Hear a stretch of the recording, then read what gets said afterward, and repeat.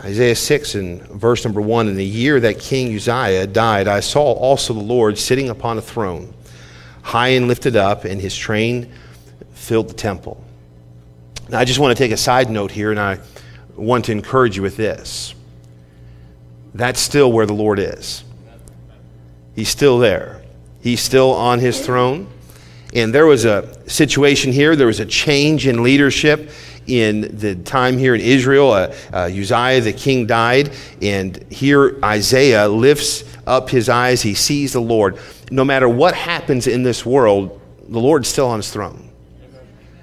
And we're going to see this evening here how Isaiah dealt with situations around him. And he sees high and lifted up, his train filled the temple. Above it stood the seraphims. Each one had 6 wings. With twain he covered his face, and with twain he covered his feet, and with twain he did fly. And one cried unto another and said this, Holy, holy, holy is the Lord of hosts. The whole earth is full of his glory. And the post of the door moved that voice of him that cried, and the house was filled with smoke. Then said I, Woe is me, for I am undone, because I am a man of unclean lips, and I dwell in the midst of people of unclean lips. For mine eyes have seen the King, the Lord of hosts. Then flew one of the seraphims unto me, and having a live coal in his hand, which he had taken with the tongs from off the altar, and he laid it upon my mouth, and said, Lo, this hath touched thy lips, and thine iniquity is taken away, and thy sins purged.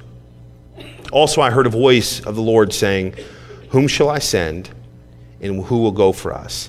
Then said I, Here am I, send me. Here Isaiah is confronted with the fact that he's seen the Lord. He saw the Lord, and he saw him in his condition. And I believe this, many of us, we have a vision problem. Would you agree with that? A vision problem, a form of nearsightedness. This causes us just to see the things in front of us, and we forget there's a lot of things happening all around us. We can get into our comfort zones, and all we see is the life, the bubble that we live in, and the situations that we deal with, and we have a hard time realizing there's a whole lot more going on. Isaiah, I believe, is in the same situation here. A situation happens in his nation, in his country. The king dies. A transition is going to take place. And in the midst of all of that, Isaiah, he gets his vision corrected. How many of you ever been to an eye doctor? All right, they hook you up and read this, do this, move all these machines. I don't even know what happens. They move these machines. It all looks the same to me. And then they tell you you need glasses, or you've got good vision or bad vision, whatever they tell you when they're all done, but they are there to help you see better. Help you see better.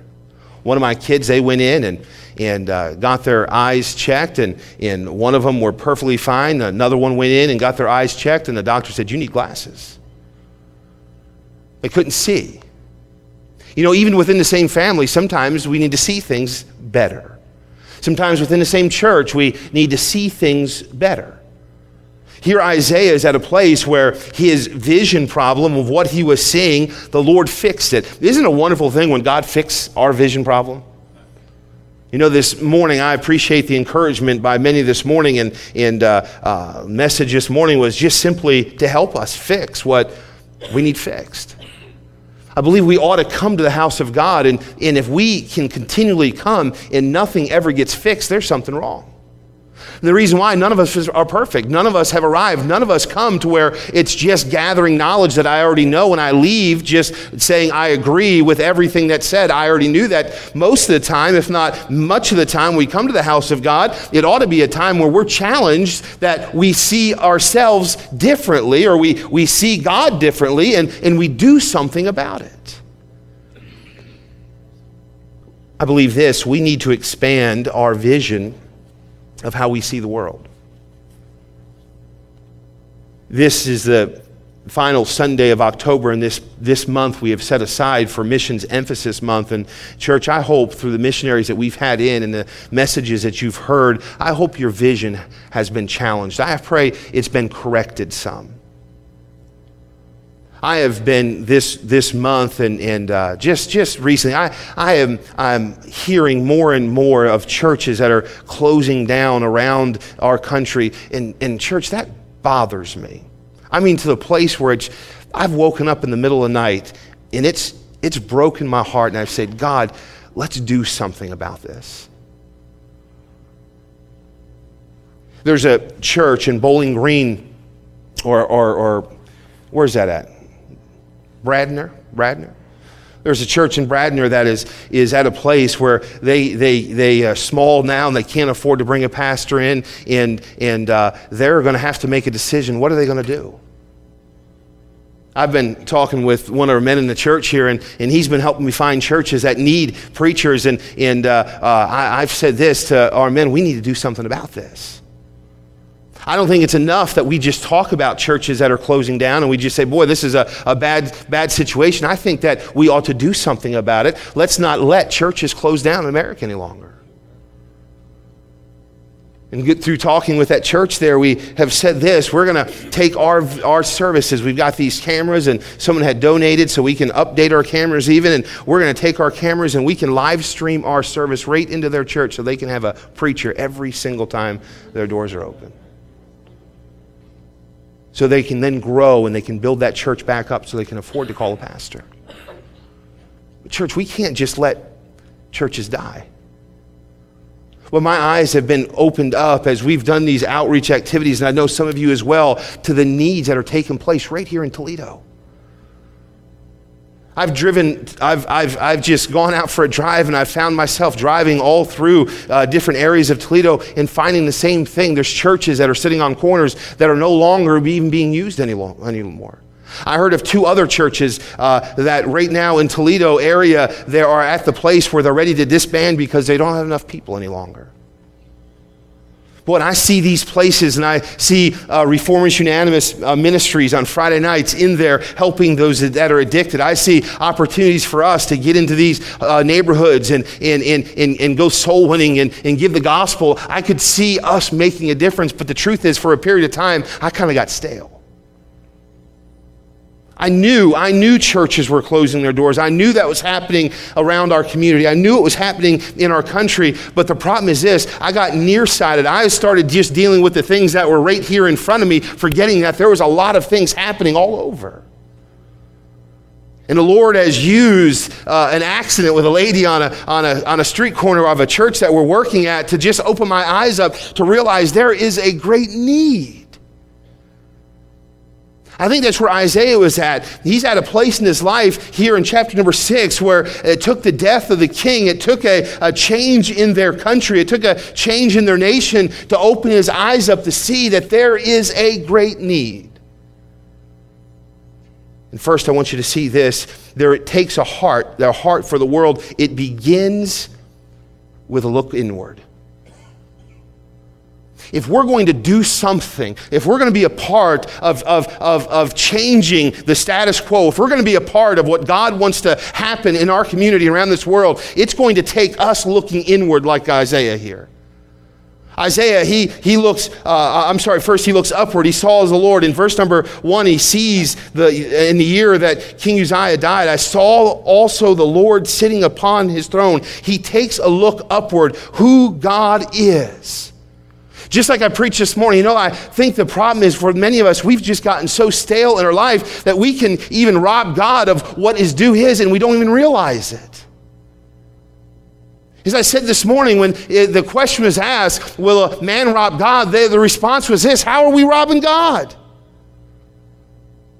They've gotten so stuck and so nearsighted that they didn't even realize they were doing wrong any longer.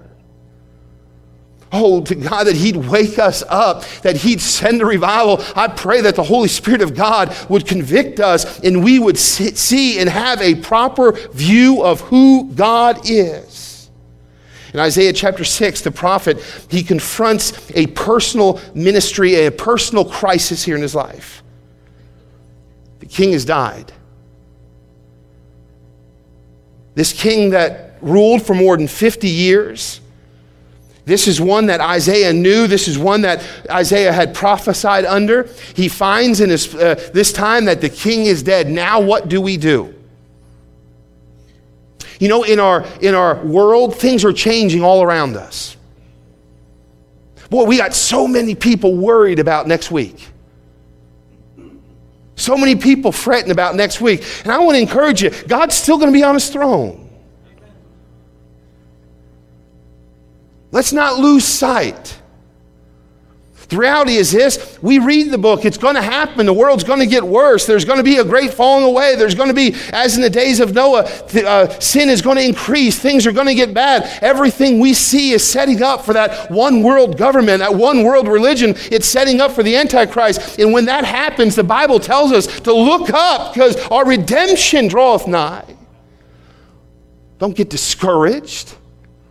Here a great change was about ready to take place in Isaiah's nation. And instead of Isaiah getting nervous, instead of Isaiah getting upset, instead of him getting worried, we find Isaiah looking up. And when he looked up, he saw the Lord. I want to encourage you, saints of God, look up this evening and see God.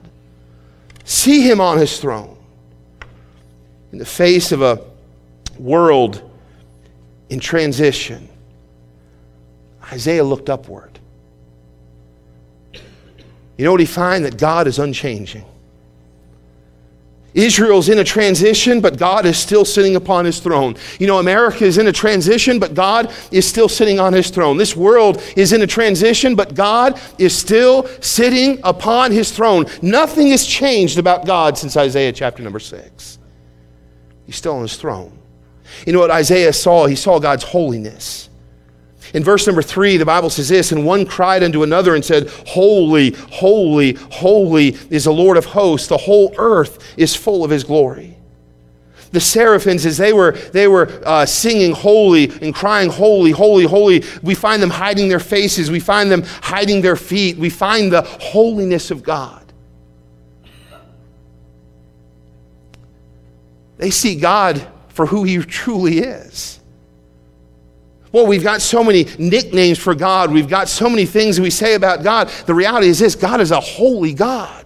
And we as Christians, we need to see him as a holy God, as Isaiah did.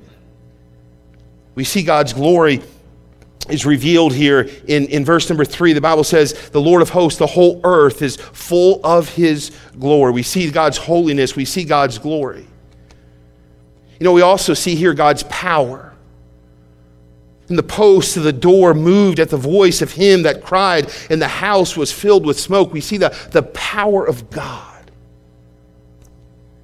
You know, Christian, I believe this. If we're going to see revival take place again, we've got to see God in his holiness. God is a holy God. God is a just God. God is a God that cannot allow sin in his presence. God doesn't just wink at sin. God's not pleased with your sin. God wants you to come clean of your sin. God desires for his people to live a life that is pleasing to him. Why? Because he is a holy God. He is due our glory, and he is an awesome God. He's a powerful God we see here in Isaiah.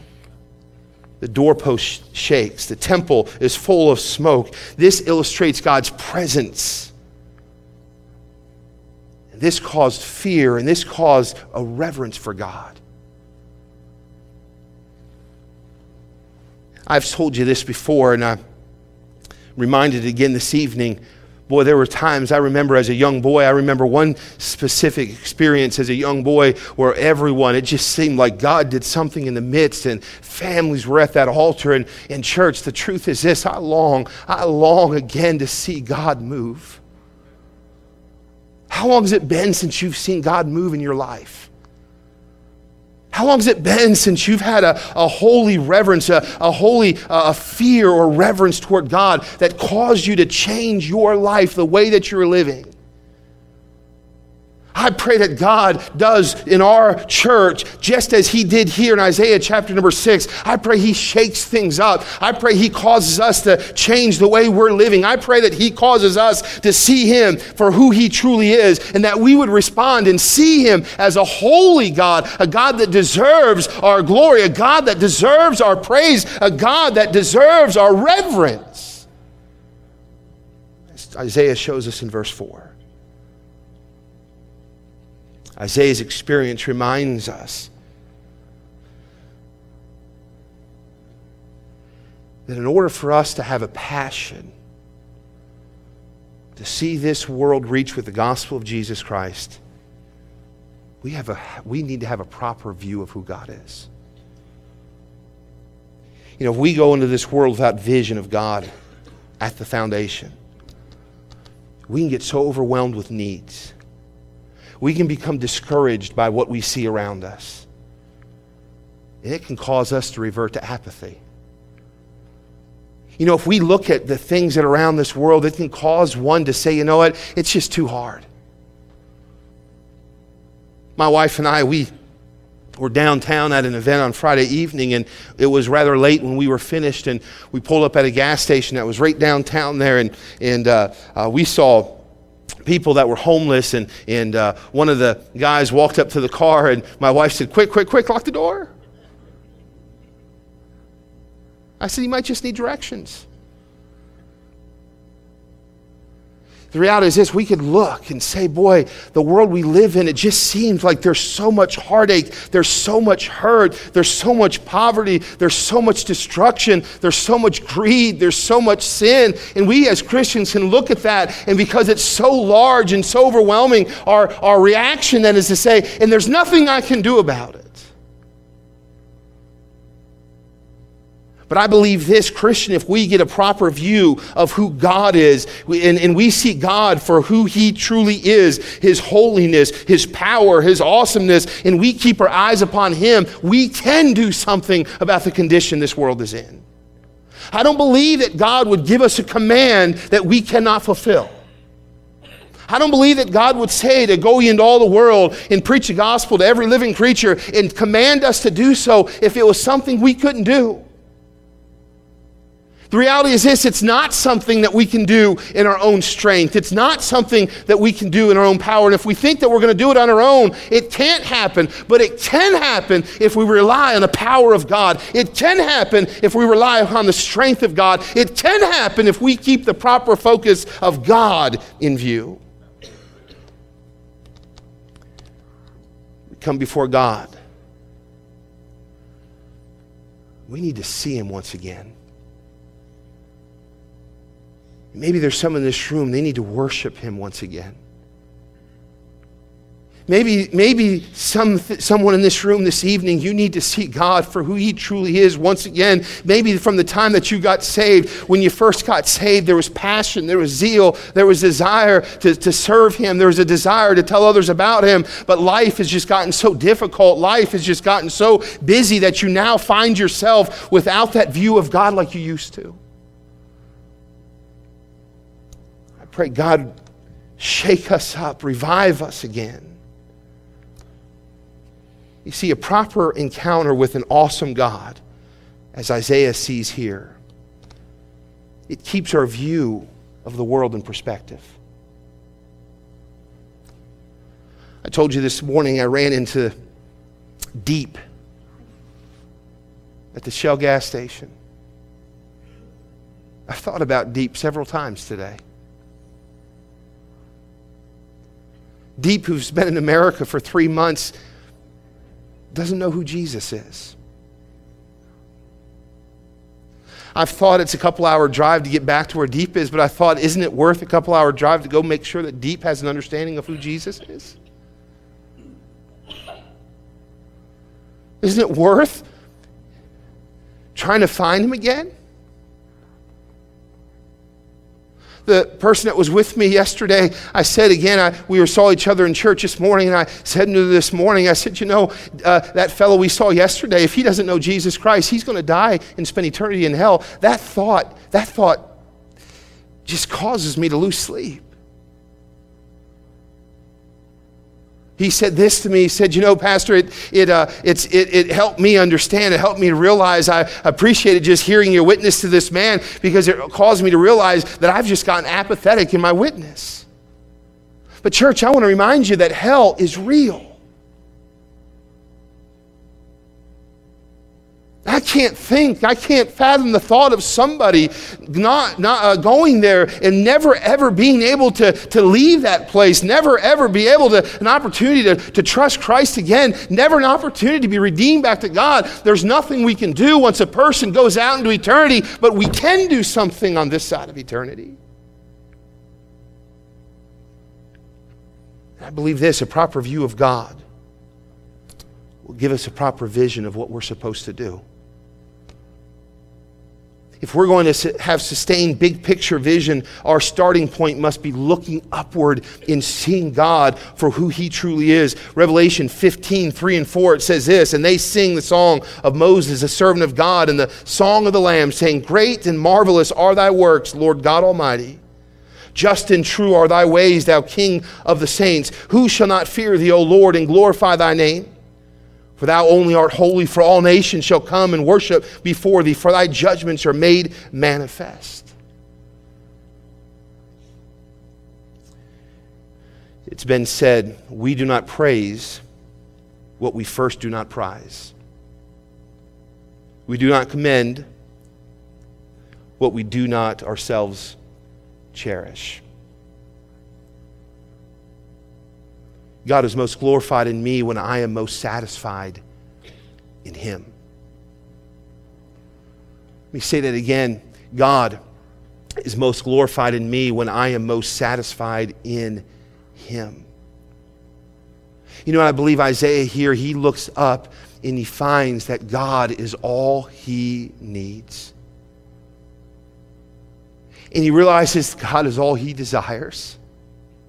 And God can be glorified in him when he becomes satisfied in God. And why, Christian, would we try to find satisfaction in anything else?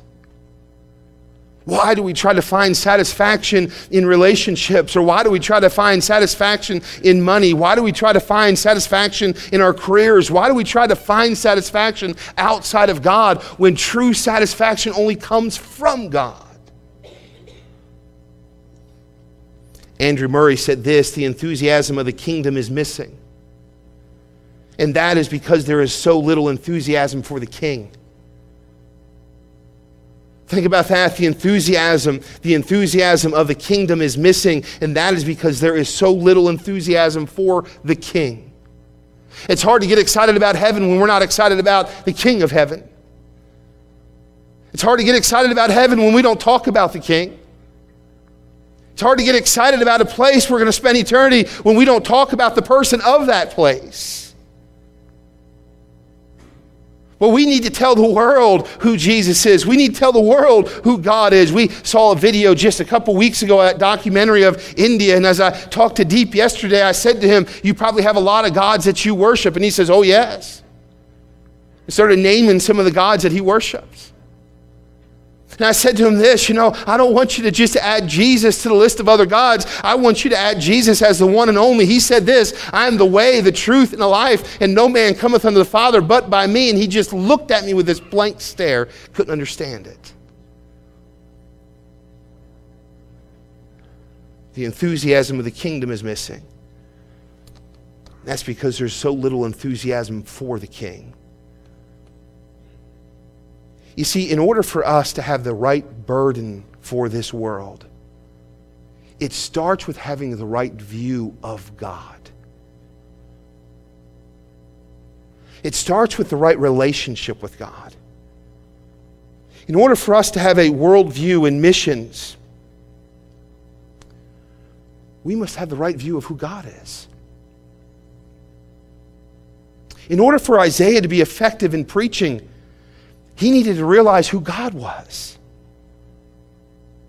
He saw this look upward. In verse number 5, the Bible says this, then said I, woe is me, for I am undone, because I am a man of unclean lips, and I dwell in the midst of a people of unclean lips. For mine eyes have seen the King, the Lord of hosts.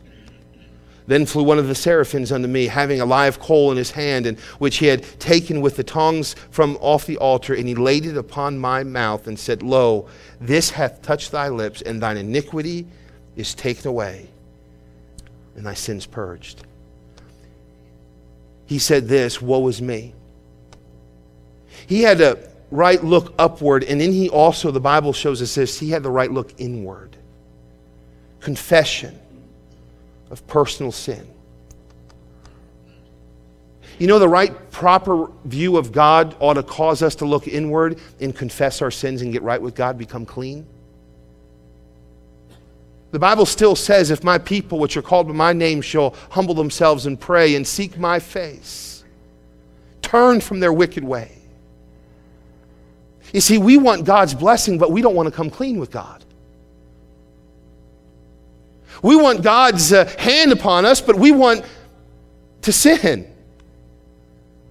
We want our homes blessed, but we also want to have our sin as well. We want our churches blessed, but we want to be able to live in our sin. We want a right view of God, and by having the right view of God, we've got to look inward. And when Isaiah saw who God was, he then turned inward and said this, woe is me. He'd say something like this, I'm doomed. I'm a sinner. I've been living a life of sin. I've been living a lie. I've been living a life not wholly acceptable before God. I've been living a life of sin. And listen to me, Christian, when we come to that place that we realize that we live in a life of sin, it's time to come clean.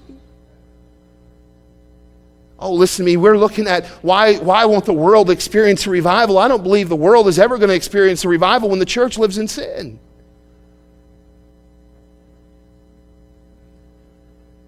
The things that happen within church anymore is just, it's appalling to God.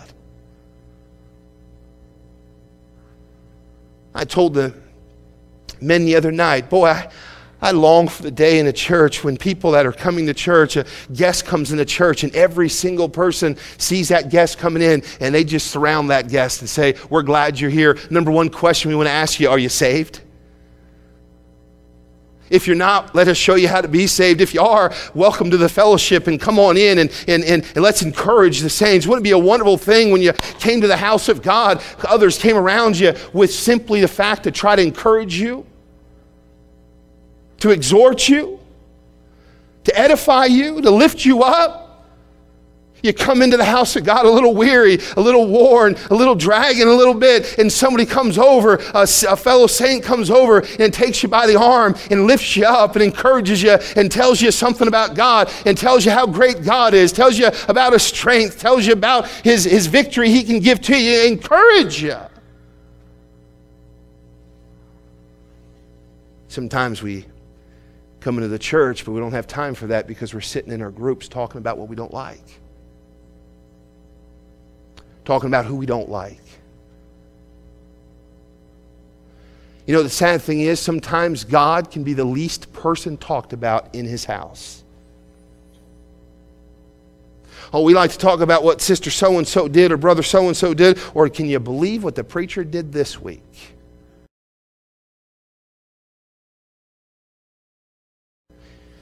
You see, I believe this, if we want to see this world reach with the gospel of Jesus Christ, we've got to come clean. We need to say, it's me, oh Lord, standing in the need of prayer.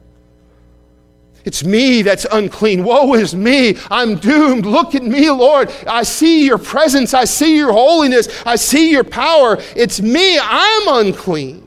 Oh, we like to look at others and say they're unclean and they're unclean and they're wrong and they're wrong. Isaiah didn't look around and say, you know, all the world is wrong. What Isaiah said is, it's me, I'm wrong.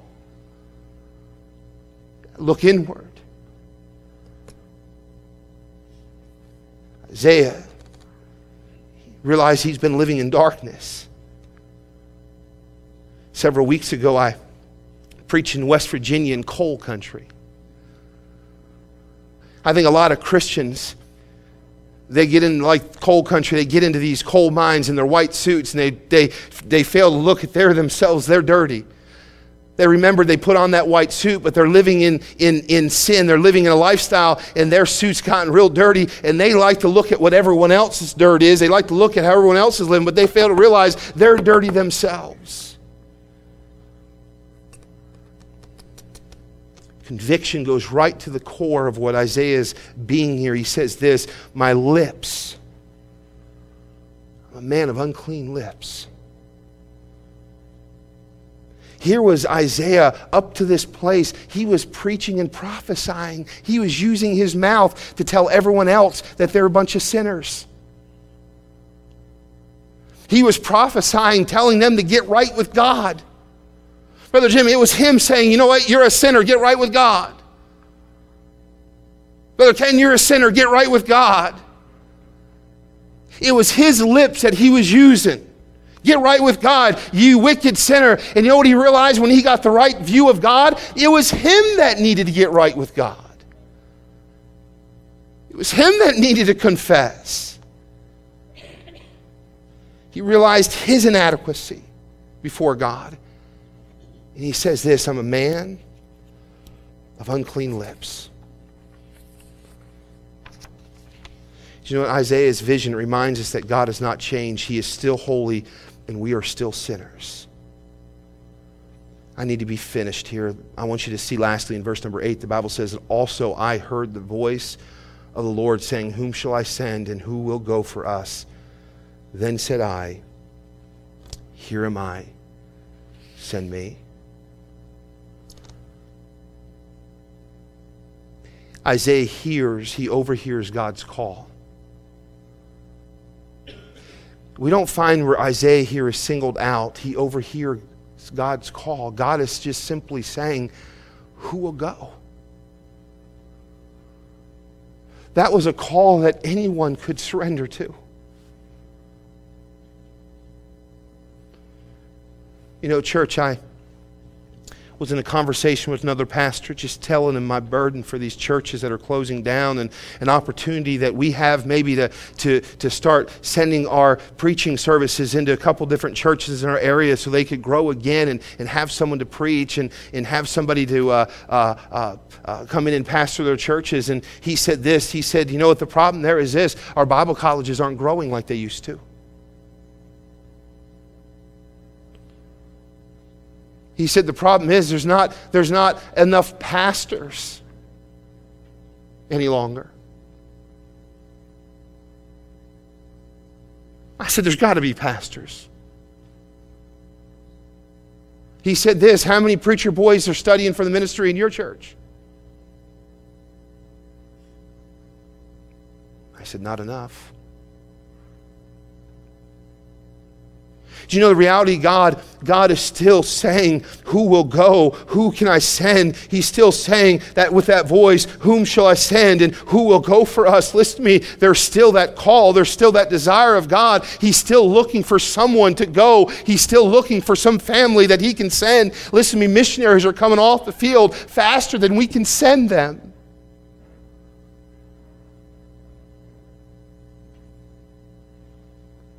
There's not enough young men, not enough young women that say, I'll go, I want to surrender, I'll live my life. And I believe this, there's not enough parents that are saying, I'll send my children. Yes, it's going to be time at Christmas time and holidays without our children. Yes, we might not be able to see our grandchildren, but I would submit to you this, it's worth going, it's worth sending, it's worth telling. God is still saying, whom can I send? Who's going to go? And he's still waiting for someone to answer. I believe this, we need to have a look inward. Lastly, we need to have a look outward. Church, if we let the Spirit of God bring us face to face with him and convict and cleanse us of sin, I think then too we'll hear the beckoning of God like Isaiah did. The reality is this, more people need to respond. I envision our church going into a neighborhood where a church that once was where there's just a building and a small group of people, I envision our church going into a neighborhood and knocking on doors and telling them of Jesus Christ.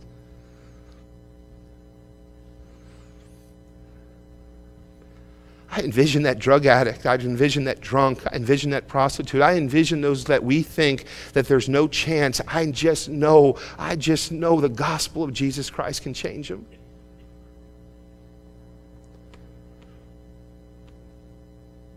I just know we can reach Toledo. I believe it.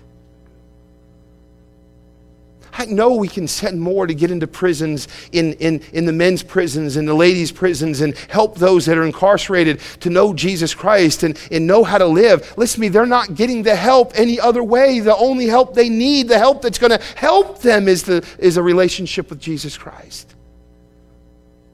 I just know we can get into neighborhoods and help them with their addictions and help them with the grip of sin on their life and show them that they can have a relationship with Jesus Christ. I just know it can happen. I know churches can be revived.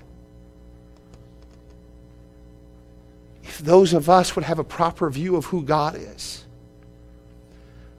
have a proper inward look, it would give us a proper look outward. It would cause us to see that a world that needs Jesus Christ, there is hope. You see, Isaiah's vision, it helps us to overcome nearsightedness or apathy. Have you ever been apathetic?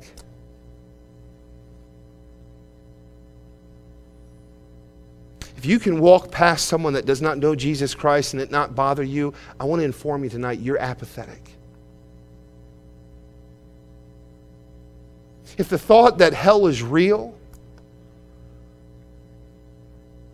and that men and women are going there every second of every day, of every week, of every month, of every year in this world, and it doesn't bother you, we are apathetic. I wish we'd put more concern into that than things that don't matter. I wish we'd care more about that than what color carpet is or what the lights look like or what the pulpit looks like. I wish we cared more about the fact that people are dying and going to hell without Jesus Christ. I wish that consumed us. And the reason why we're looking at things that don't matter is because we're not looking at the things that do matter. We need to have a right look outward.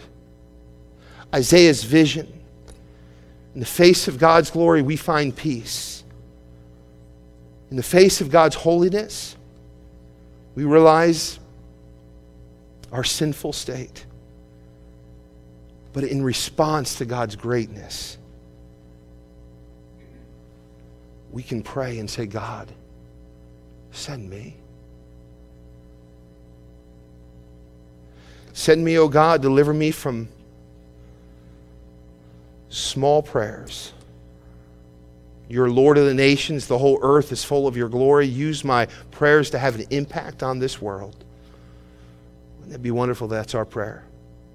Send me, O God, deliver me from a puny, self-absorbed priority list. Let me live freely and generously, giving of my material wealth to serve those in need. Send me, O God, deliver me from my addiction to security and self-preservation.